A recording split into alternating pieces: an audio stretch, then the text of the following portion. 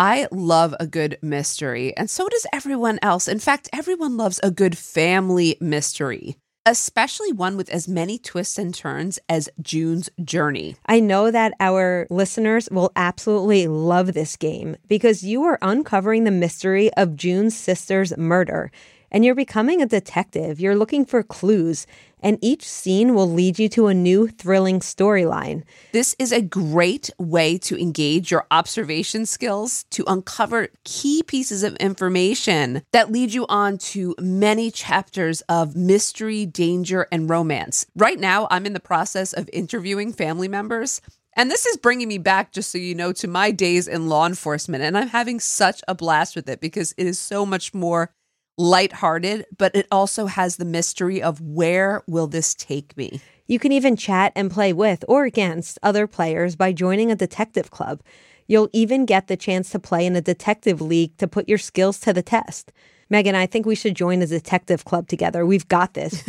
Can you crack the case? Download June's Journey for free today on iOS and Android. June needs your help, detective. Download June's Journey for free today on iOS and Android. The Hargan women seemed to have it all. We were blessed. My mom was amazing. But detectives would soon discover inside the house there were the bodies of 2 women. A story of betrayal you would struggle to believe if it wasn't true.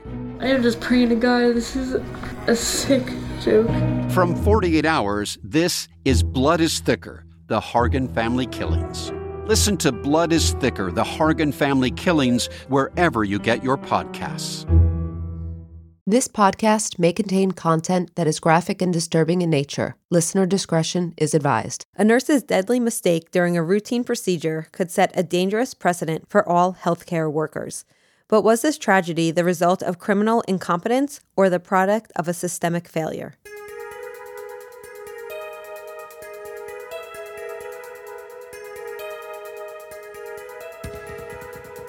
This is the Redonda Vaught story.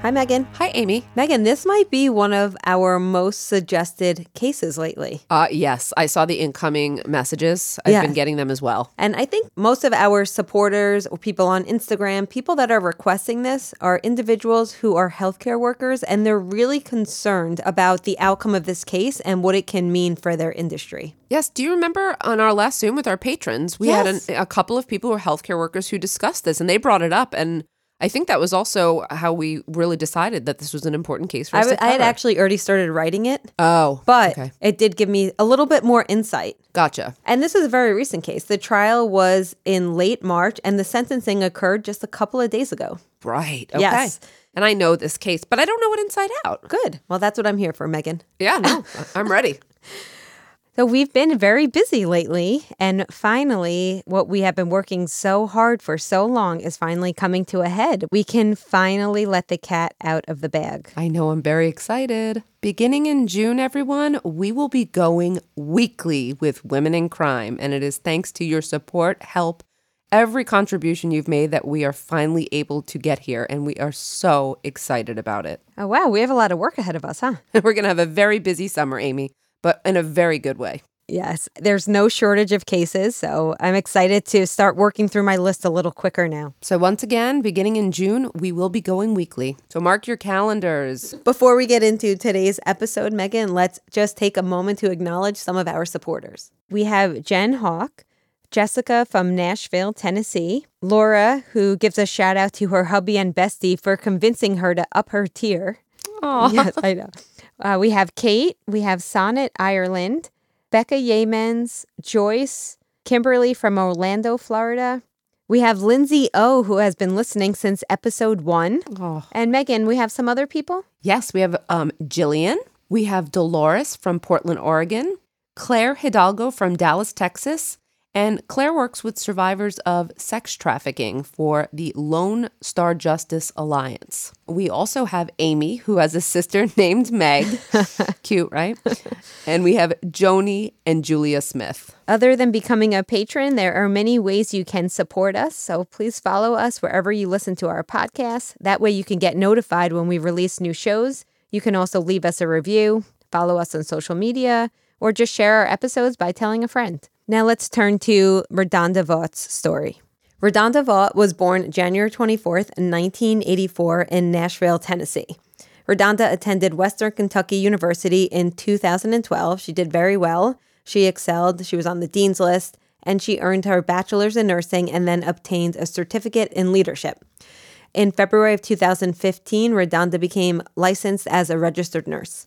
In late 2017, at the time of the event we are discussing, she was 36 years old, living in Bethpage, Tennessee. It's about 40 miles outside of Nashville. And she was living with her husband, working at Vanderbilt University Hospital.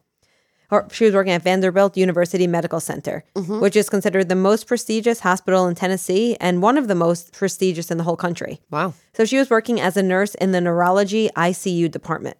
She had worked there for about 2 years, and she was considered very good at her job with no disciplinary issues on file. On December 27th, 2017, RaDonda was working her normal nursing shift in the ICU. This day, she was what was considered a floater. So she was helping out wherever she was needed, instead of having her own, caseload. One of the patients that she was asked to care for at this time was 75-year-old Charlene Murphy. Charlene was being treated for a subdural hematoma, which is a pool of blood between the brain and its outermost covering. While this can be serious, her particular case was actually not a medical emergency. Oh. Which is good because it sounds really bad. But it was causing her to have headaches and loss of vision. But she seemed to be doing pretty well. She was alert, she was awake, and her condition was improving. And I read some reports that she was actually getting ready to be discharged. But first, they just wanted to monitor her and make sure everything was okay before going ahead to discharge her. So as such, she was ordered to receive a full body scan. In this situation, it was a PET scan, which is an imaging test that's similar to an MRI. Have you ever done one? You go into this large tube-like machine? Yeah, I have. Okay, I've had many. You have? That's because you're a hypochondriac. I am. So she was being prepped to be taken to the radiology department in the hospital. Now, she was reportedly very anxious as she was claustrophobic. Yeah, it's super anxiety-provoking if you're claustrophobic. So do you usually get a sedative in the times that you've gone? Well, I've only done it once, and I took my own sedative, prescribed by a doctor, but yes, I did, because it really does cause, some anxiety. Yeah, so it's very common. So as such, a doctor ordered a sedative for Charlene. Specifically, it was a drug called Versed. Now, the generic name of Versed is midazolam. This is a benzodiazepine, which is a type of sedative medication often used to help alleviate anxiety. So nothing out of the ordinary here. RaDonda was tasked with administering the medication, which consisted of removing the medication from a computerized medication cabinet. So this is also known as an ADC, which is an automated dispensing cabinet. This is just an automated system that allows medications to be stored and dispensed, also while being able to control and track the drug distribution. Now, these are very commonplace these days in hospital settings because they have many benefits, right? You have, for one, greater medication security. It's more efficient as far as billing and inventory management, improved access to medications, and I think most importantly, potential reductions in medication errors. Well, okay, yes. However, with all technology, it comes with its risks as well. So RaDonda went to the cabinet intending to retrieve the drug Versed. She typed in VE, and she did not see the drug. She tried a few times, and she did not realize at this time that the drug was actually cataloged under its generic name. If you recall, that's midazolam. So rather than investigating this further, she selected and subsequently removed a drug by the name of vecuronium. Now, this error would have severe repercussions. So how does a mistake like this happen, especially since there were several precautions in place to prevent things like this from happening? So as I understand it, I'm not a nurse, nor am I in the health field, but from what I read and from what I've been told, the protocol is that a drug is approved by a doctor and then it is placed in the system. Okay. A pharmacist then sends it up as soon as they approve it on their end, and that's when a nurse can remove and administer the drug. However, in the event of an emergency, a nurse has the ability to override the pharmacy's approval. Now, this would mean that a patient would get a medication quicker. This is a practice that has, of course, saved many lives. Because imagine a situation where somebody's maybe in some sort of distress and there's a medication in a cabinet. They don't have time to wait for the pharmacist to approve it. So nurses have the ability to override. Well, you said she selected this alternative medication. Was that an accident, or did she not know what the medication was? Yes. I'm just a little confused. Okay, so by all accounts, it was an accident. Okay. But there were several warnings that Redonda overrode. So again, this was commonplace at the time. This situation was not an emergency. However, nurses got into the habit. It's almost like alarm fatigue. A lot of times when they have to get routine medication, they get all these alerts, warnings, and they kind of, the way it's been explained to me is that they're used to just saying yes, yes, yes. Yep. So is it possible she, took a shortcut if she was just on autopilot? Regardless, she bypassed at least 5 warnings, these pop-ups saying, that you're withdrawing a paralytic. Okay, and she just, I guess, ignored it. There's also something to note here is that she did not recognize that Versed is a liquid, but vecuronium is actually a powder that must be mixed into a liquid. So it had to be constituted. Yeah. There was also a red warning label on the actual lid of the medication. And you could see pictures of the medication online. Okay. So regardless of all these warnings, Redonda went down to radiology where the patient was waiting and she injected her with the mistaken drug. She then returned to the ICU, leaving Charlene in radiology to await her scan. Now, vecuronium, the drug that Redonda removed, was a paralytic, which is used to relax the muscles before general anesthesia, often for prepping people for surgery. This is used most often before people are being intubated to keep someone's body still. Tragically, Charlene was soon in respiratory distress, and by the time she was discovered, she was already brain dead. And this was within 20 minutes of the administration of the drug. You see, what happened was her diaphragm, the muscle that controls breathing, became paralyzed from the drug. So she could not breathe. And then, of course, the lack of oxygen caused her to become brain dead. Oh, my gosh. Now, Charlene was on life support, but 2 days later, her family made the tough decision to remove her. That's terrible. After the death of Charlene Murphy, Redonda was very forthcoming and very remorseful. She immediately admitted to wrongdoing. In fact, just when it happened, someone had, I guess, there was obviously a bunch of commotion and something clicked and she was like, oh my God, I did this. She somehow things clicked to her and she realized, she was let go from Vanderbilt less than a week later on the grounds of not following medication procedures. Now, this is important to note. She was not let go on the ground of the death of a patient. It was because she didn't follow medical procedures. Okay. Redonda went on to work as a nurse at another nearby medical center, but she wasn't caring directly for patients.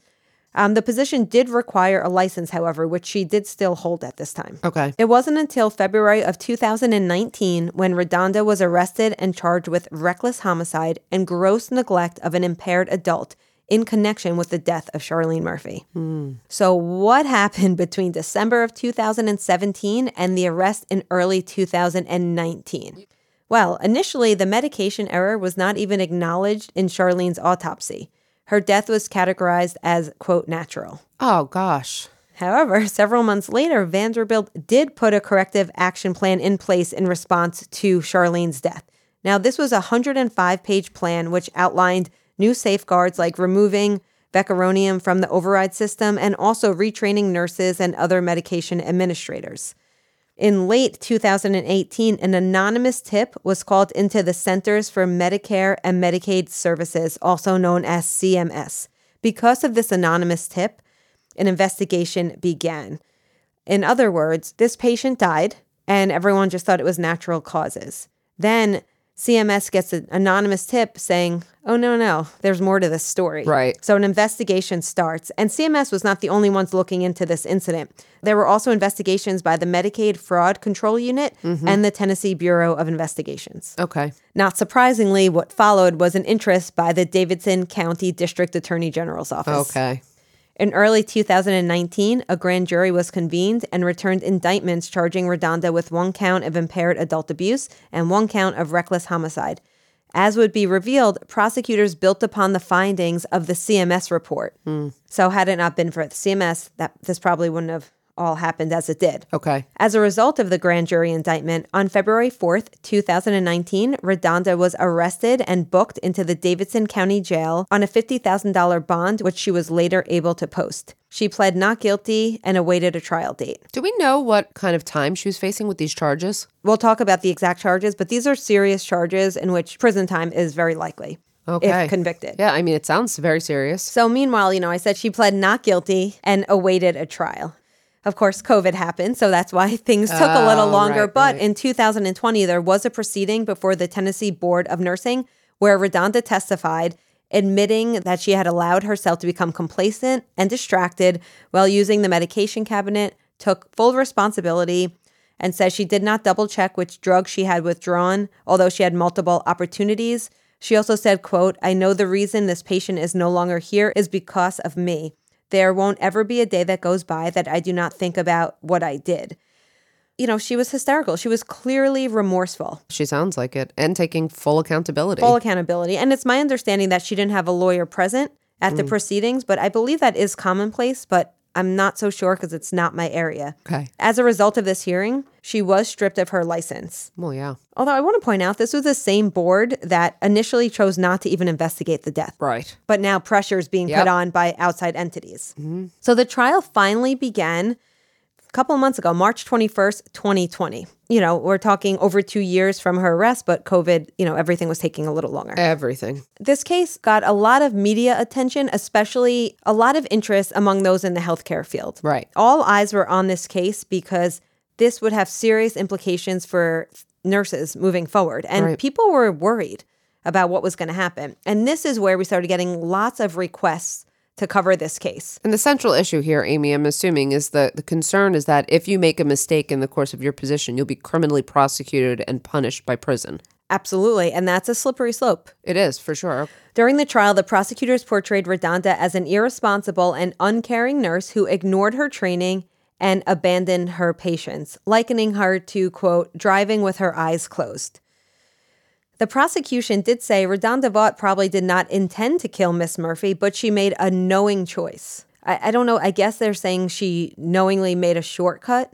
Yes. But it was commonplace at the time. So Right, but they're saying, of course, she didn't intend to do it, but her actions, she should have known better what she did. And we see convictions all the time for recklessness and negligence. Right. The prosecution also focused on the fact that the correct medication, Versed, was a liquid while Vecuronium was a powder. Mm-hmm. So she should have known that based on her training. Is it possible that she thought maybe the drugs came in different forms? Who knows? But is it possible she doesn't know every drug too? I mean, you said she was a floater. She wasn't specific to that area. So maybe she just wasn't familiar with the drugs. Yeah. Another focus was on the fact that she was training another nurse at the time of this incident. So which likely contributed to her disregard for clear warning signs. So you could look at this two ways.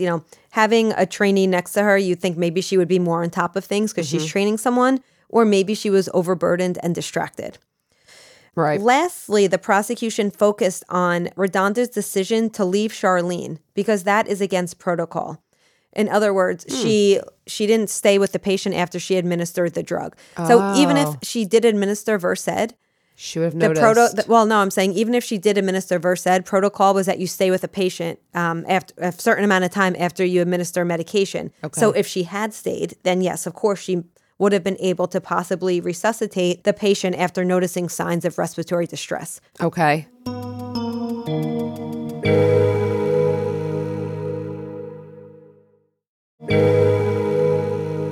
So she's violating I think they pointed out it was more than a dozen infractions. I think that's quite serious though too. Okay, go ahead. Okay, so what did the defense have to say? Well, the defense argued that Redonda made an honest mistake that did not constitute a crime and that she was simply the scapegoat for systemic problems related to medication cabinets at Vanderbilt University Medical Center. Okay. Of course, this claim was countered by Vanderbilt staff, who said that the hospital did at one point have problems with the medication cabinets, but they were in fact resolved weeks before the incident. But that's just a side note. I also think the hospital's going to be on the defensive here for sure. Of course, yeah. Okay. The defense also noted that there was considerable debate over whether vecuronium was the actual cause of death for Charlene Murphy. And this is a big point. Okay. In fact, a Vanderbilt neurologist testified that it was, quote, in the realm of possibility that Murphy's death was caused entirely by her brain injury.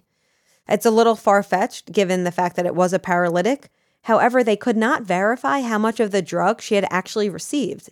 And there was one expert who testified that a small dose may not have been fatal. Yeah, but in conjunction with a brain injury. And I mean, it seems, I understand what you're saying. And obviously I have like no authority in this area, but it seems, likely that a paralytic would constrain her breathing. And I don't know if the brain injury would have had that same effect. But I guess legally speaking, if you look at cause of death, if the cause of death was brain hemorrhage, then we don't have a case. Right. Yeah. So I think that was smart of the defense.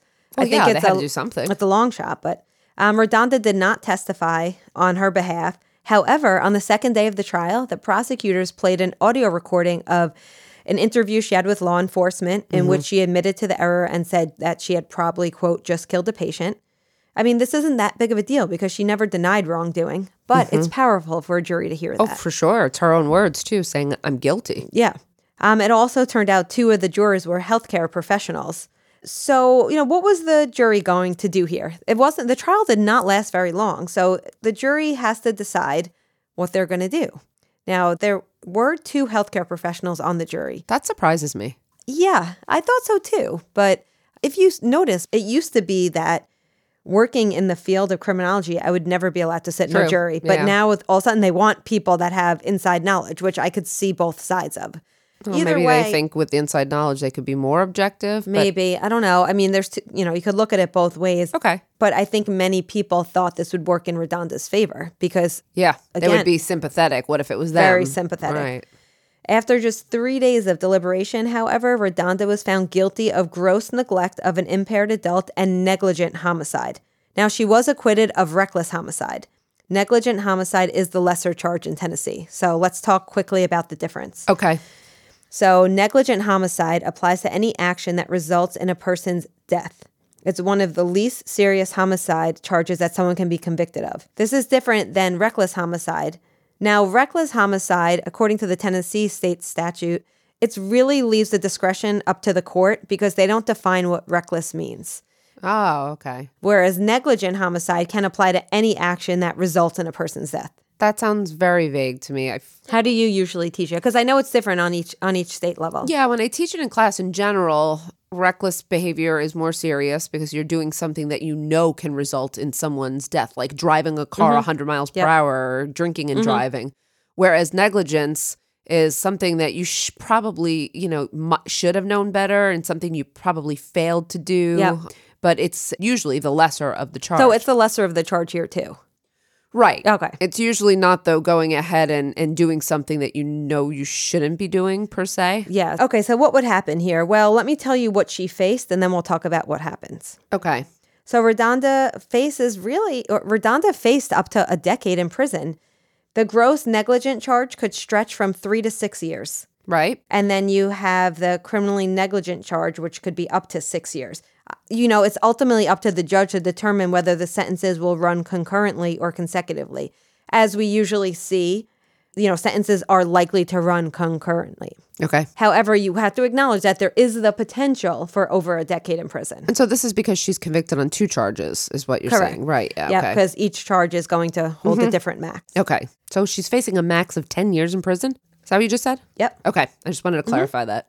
What about Vanderbilt? A lot of critics fault Vanderbilt for this tragedy. Not surprisingly, Vanderbilt settled with the Murphy family for an undisclosed amount. Right. But you know what they also included? An order of silence. I was just going to say that. Okay. I couldn't. It was late in the day and I couldn't think, but I was like, no talking, no talking. That's what I was thinking. But no disciplinary action taken against the hospital. And many argue that, first of all, they never took any accountability. So, their systems were being updated. Along with that, they were understaffed at this point. Remember, she was being a floater because that means people were out. There was also some reports say there was no place to scan meds in radiology. And if there were, then maybe the mistake would have given another kind of safeguard or another gate to go through. Vanderbilt did not report the medication error to state or federal officials or any agencies. That seems like a cover-up after the fact. Yeah, I mean, obviously, eventually they did because they were found out, but they didn't come forward with that information. Mm-hmm. And I think the main issue is that people feel that RaDonda, this one nurse who's trying to do her best, is taking the fall for this institution. So she has a lot of support from those in the medical community. Mm-hmm. In fact, there's a change.org petition to grant clemency that has gained close to 200,000 signatures. And while people awaited the sentencing, she was getting a lot of support on change.org. There was a petition to grant clemency that gained close to 200,000 signatures. The petition stating that RaDonda was honest with her mistake, she took the necessary steps of reporting the incident, and granting clemency for her mistake is absolutely what she deserves because she is the only person in the situation who has been upfront and honest. Well, that's a good point, which I think is valid. She never hid anything from anyone. No. And so how did the family feel about it? Yeah, I was going to ask you that. So after the verdict, they say their family is still traumatized over the death, but they are thankful for the district attorney's office that there was justice brought in court. However, they feel that they do not have closure, and they said that they will never get over the reaction of the verdict. Well, what do you mean? Because they believe that people are using her death for personal gain. Who's using her death for personal gain? So a lot of people are saying that it has been politicized because people are saying that the prosecution were going after RaDonda and trying to make, an example out of her for political gain. And I think the family's saying, if anyone's using this for political gain or personal gain, shame on them. Okay. The medical community, they've been watching this case closely, and they will continue, I'm sure, throughout all the appeals as well. Because there is really a sense of disbelief and anxiety for what may be to come for nurses around the country. I'm going to assume that most of the medical community is with her. Absolutely. I mean, after the verdict, the American Nurse Association issued a statement expressing concern, saying that it sets a dangerous precedent of criminalizing the honest reporting of mistakes. And some medical errors, they say, are just, quote, inevitable, and there are more effective and just mechanisms to address them than criminal prosecution. Many supporters, and I would agree with this, is that the nursing profession, especially since COVID, is extremely short-staffed, strained, facing all these pressures. Mm-hmm. And, this ruling is going to have a lasting negative impact on the profession. So regarding the idea that medical errors are inevitable, which they are, right? You can't control for all, people are going to make mistakes. We're human, exactly. Yeah, we make mistakes. Have you ever heard about the July effect? Nope. Something I learned when researching this case. So it's the name for the supposed increase in medical and surgical errors that occurs at hospitals correlated to the time of year when med school graduates begin their new residencies. Oh, I see. So higher incidence with more inexperienced healthcare workers. It's new doctors making their first mistakes. It's not if someone's going to make a mistake, it's when are they going to make a mistake. Every single person in every single career makes mistakes. But how serious is the mistake and what are the impacts? And I'm a little mixed on this case because I do see that she made a series of mistakes that were very negligent in my opinion, and probably she really should have known better. I don't know that handling it in the criminal courts is really the right precedent, and I wouldn't want, to scare people away from the healthcare field, but I am concerned about how many, safeguards there were and why she went through all of them, I guess, is my only concern. I just want to highlight how often medical errors actually are, because I think that's important to put it into perspective. Yeah, for sure. So according to the National Academy of Medicine, at least 98,000 people die each year due to medical errors. Oh, wow. I would have known that number was so high. Right? So what are we going to do? Prosecute all those medical professionals who make mistakes? I mean, this is where it gets a little difficult because medical errors historically have been handled by professional licensing boards or civil courts, with criminal prosecutions being very rare. Now, medical malpractice is a civil issue, one that a victim typically initiates on their own behalf. Mm-hmm. There are some cases for very severe misconduct that the party responsible could face charges for criminal negligence, but most cases of malpractice do not rise to the level of criminal charges. Yeah. For criminal charges, the state typically, we know that every state has differences, but typically the state must prove that the doctor's conduct was Number one, extremely egregious. And number two, that it must satisfy the criminal burden of proof for the case. Yeah. Do you know of a really famous example of a doctor who was held criminally liable in a medical, quote, mistake? Not Dr. Kevorkian, was it? No, once I say it, you're going to be like, duh. Wait. Have you listened to Dr. Death? Oh my goodness. Of course. So February, Dr. Dunst. Yes, February Dunch. 2017, a Dallas neurosurgeon, Christopher Yes, Dunch, also Right. known as Dr. Death. He was convicted of 5 felony counts of aggravated assault of serious bodily injury. And guess what his sentence was? Did he get life? He got life in prison, but his was very serious. I mean, he operated on 38 patients, leaving 31 of them paralyzed, seriously injured, or dead from surgical complications. And that was only over the span of 2 years. And I'd also like to point out that he was also using narcotics while he was performing surgeries. And there were a whole host of other. His behavior was egregious. And I think his Exactly. prosecution is appropriate. So obviously we cannot put him and Redonda in the same camp. No, we shouldn't ever throw No. the net around everyone because they're not in the same camp. And there was also, I don't know if you heard about the case in early 2018 about the doctor who was sentenced to 20 years because he was charged for his role in the overdose death of 2 patients as negligent homicide because he was giving them drugs. Okay, illegal. He was giving them illegal drugs. Yes. I mean, appropriate. That's what I'm saying. So, too. Some of these are appropriate. You know, I'm talking about prescribing drugs such as methadone and oxycodone. And I mean, these are people that should be, Yeah. There's a clearer line for them, I guess. clear. So I think the big question here, Megan, is will people own up to their own mistakes if they risk prosecution? I mean, this could lead to cover-ups and ultimately more patient deaths. Have you ever heard of this idea of a just culture? No. So it's an approach, and this was told to us by one of our nurse patrons. It's an approach to managing risks at hospitals. So it's a balance of responsibilities between organizations and individuals. And the goal is to foster a culture of trust, with the primary goal being patient safety.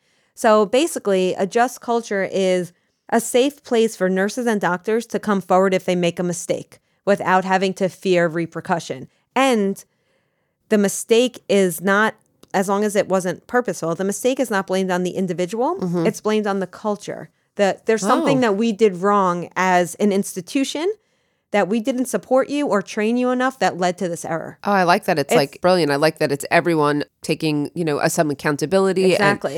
And, making others feel comfortable. Like the finger pointing would be less. I don't know what the word is, though, that I'm looking for. It feels like the group is more solidarity. There's solidarity there. Yes, and if you think about it, if you're the boss and you hire someone, it's your job to train that person, right? So you hired me.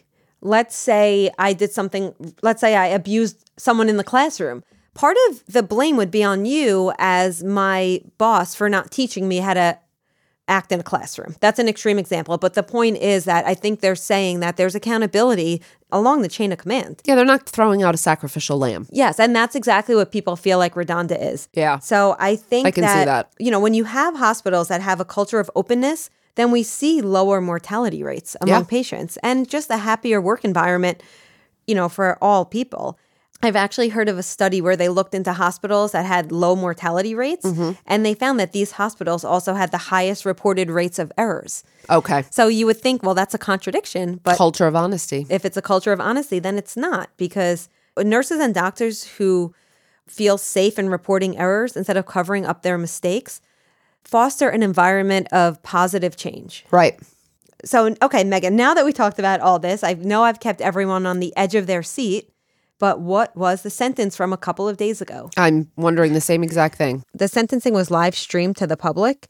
Now, this included those outside and in several overflow rooms in the courthouse. And I was able to watch some of this live. Megan, have you ever heard of a sentencing hearing going from 9 a.m. to 4 p.m.? I've heard of some being longer than others, but not that long, no. It was really long. I think it's because the gravity, this is a precedent-setting case. This is a very controversial case, and I think a lot of people were invested in it.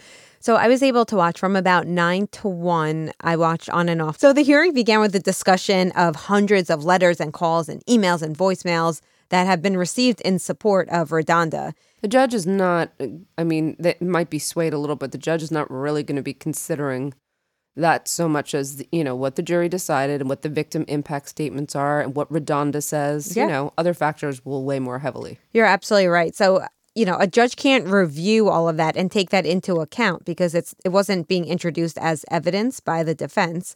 But I think it just goes to show, what the public sentiment was. And there was testimony from both sides, mostly character witnesses for the defense. And the prosecution had a Tennessee Bureau of Investigation agent who was talking about the prosecution on an unrelated gun charge. I didn't really understand why that was even brought in. But most importantly, we heard from the victim's family. What did the victim's family have to say? Well, I think maybe we'll see this may have worked in Redonda's favor because the children of the woman who was the victim in this case, they said that they wouldn't have wanted jail time for Vaught. And, that elicited tons of applause from the protesters outside the courthouse and the people in the overflow room. They did mention, though, that, they weren't happy because they said Redonda never apologized to the family. So when it was Redonda's turn to speak, the first thing she said is she looked at the victim's family and said, quote, "Saying I'm sorry doesn't seem like enough, but you deserve to hear that and know that I am very sorry for what happened." Well, she couldn't say she was sorry before while the trial was pending. So I'm sure she felt it all along, or at least I would guess she did. Yeah. I suggest people watch this. She made a very heartfelt statement to the court when she addressed the public, she addressed the judge, as defendants often do during sentencing. And she was very emotional. And she did talk about a lot of people were faulting her, saying that she was showing a lack of emotion. And she was telling people that she had been trained to keep her composure. That's part of nursing. So I think it was interesting to hear her really say, like clearly she was distraught. And she was also saying that through her training, she's been told not to show emotion. So I thought that was pretty interesting. And she said, quote, "When Miss Murphy died, a part of me died with her." Powerful. So after an extremely long sentencing hearing, finally at around 4 p.m., the judge made her final remarks, and she took I want to say it took a good 20 minutes for her to get to the point. So I was kind of on the edge of my seat, but at the end of the day, Redonda was sentenced to 3 years of probation. I kind of suspected that she was going to get probation, Amy. What about you? I was hoping for it, and I'm not sure if listeners know about this, but have you ever heard of something called a diverted sentence? Because in Tennessee, and I thought this was great, I didn't know about this, but in Tennessee, a diverted sentence means that if Redonda meets the terms of her probation, then the charges can be wiped from her record. I've heard that in some states, yeah, I have. I don't know if I've heard that specific term, but yes, I definitely know that exists, and that's an appropriate measure. Rightly so. As the judge pointed out, Redonda's remorseful. She's no longer able to practice as a nurse. She does not pose a harm to the community. And there's no reason why she should serve her sentence in a prison. So I agree with that. I have to say, I understand. I think this is probably justice. So I guess that answers my question, Megan. I was just going to ask you, do you think the system got this one right? I think so. Yeah, I do. How about you?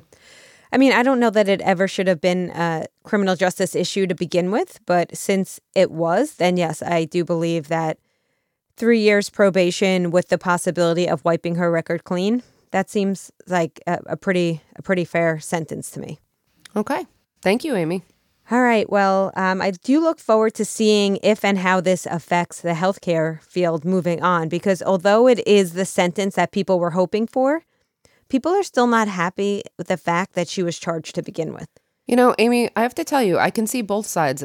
Redonda, obviously, these were mistakes she made, although she made a series of mistakes, and a person in her position should have known better than to make so many of them. So I understand both sides, which is why I was torn. Do I think this is, do I think she should have been charged? I'm not sure, but I think this is justice in the end. I agree. And I appreciate you bringing us this case, obviously, that everyone has been, following so closely. Thanks for bringing us the resolution, too. All right, before we head out today, let's take some questions from our patrons. Laura wants to know, do either of you ladies have recommendations on podcasts or documentaries? I have caught up on your material, and I need more.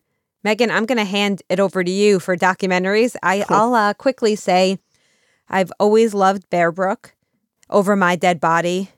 Of course, Old School Serial has always been a great one.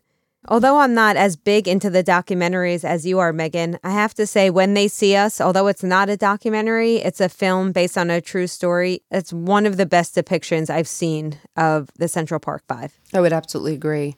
I just recently watched something I thought was so fascinating. It was called The Puppet Master on Netflix, and it was just a short 3-episode.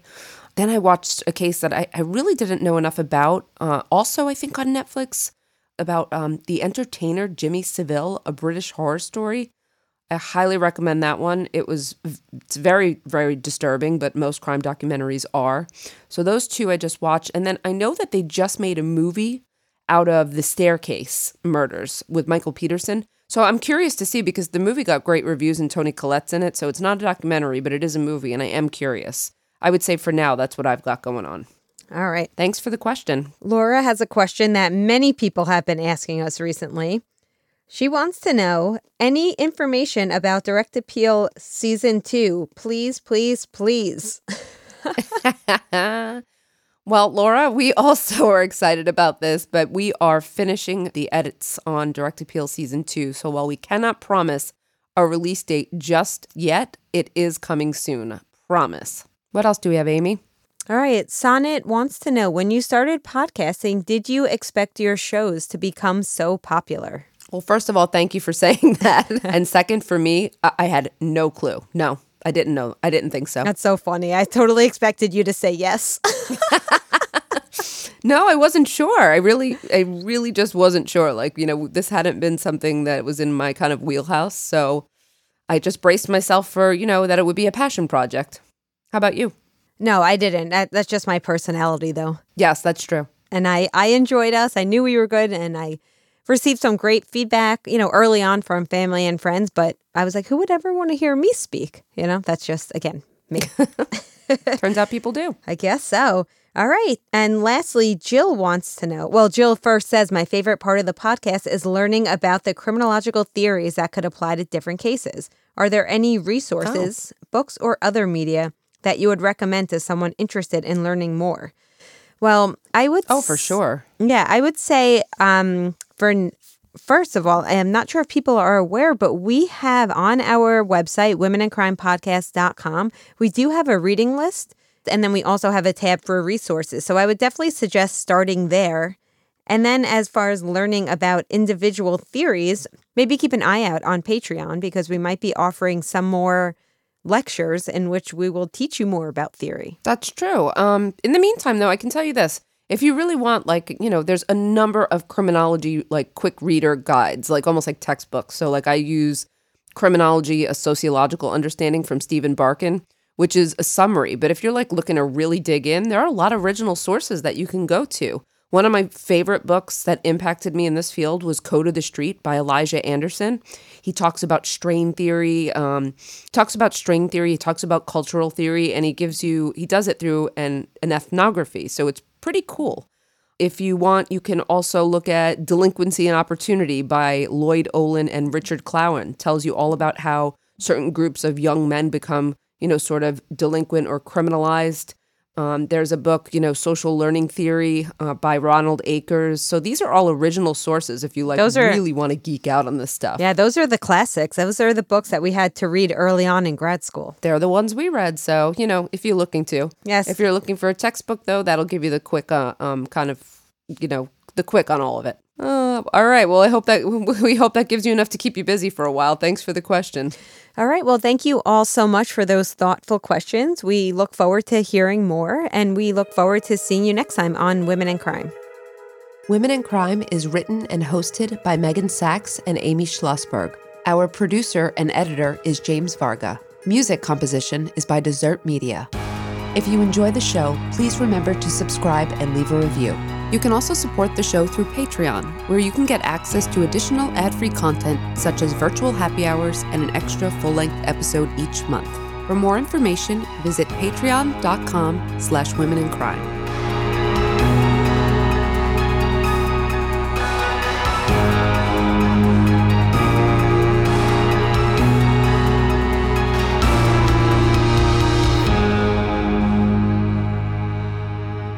Sources for today's episode include The Tennessean, NPR, The Independent, ABC News, USA Today, Fox 17 Nashville, healthaffairs.org, ResearchGate, Insider.com, Vox.com, PubMed Central, and the American Journal of Nursing. Seeking the truth never gets old. Introducing June's Journey, the free-to-play mobile game that will immerse you in a thrilling murder mystery. Join June Parker as she uncovers hidden objects and clues to solve her sister's death in a beautifully illustrated world set in the Roaring '20s. With new chapters added every week, the excitement never ends. Download June's Journey now on your Android or iOS device, or play on PC through Facebook Games.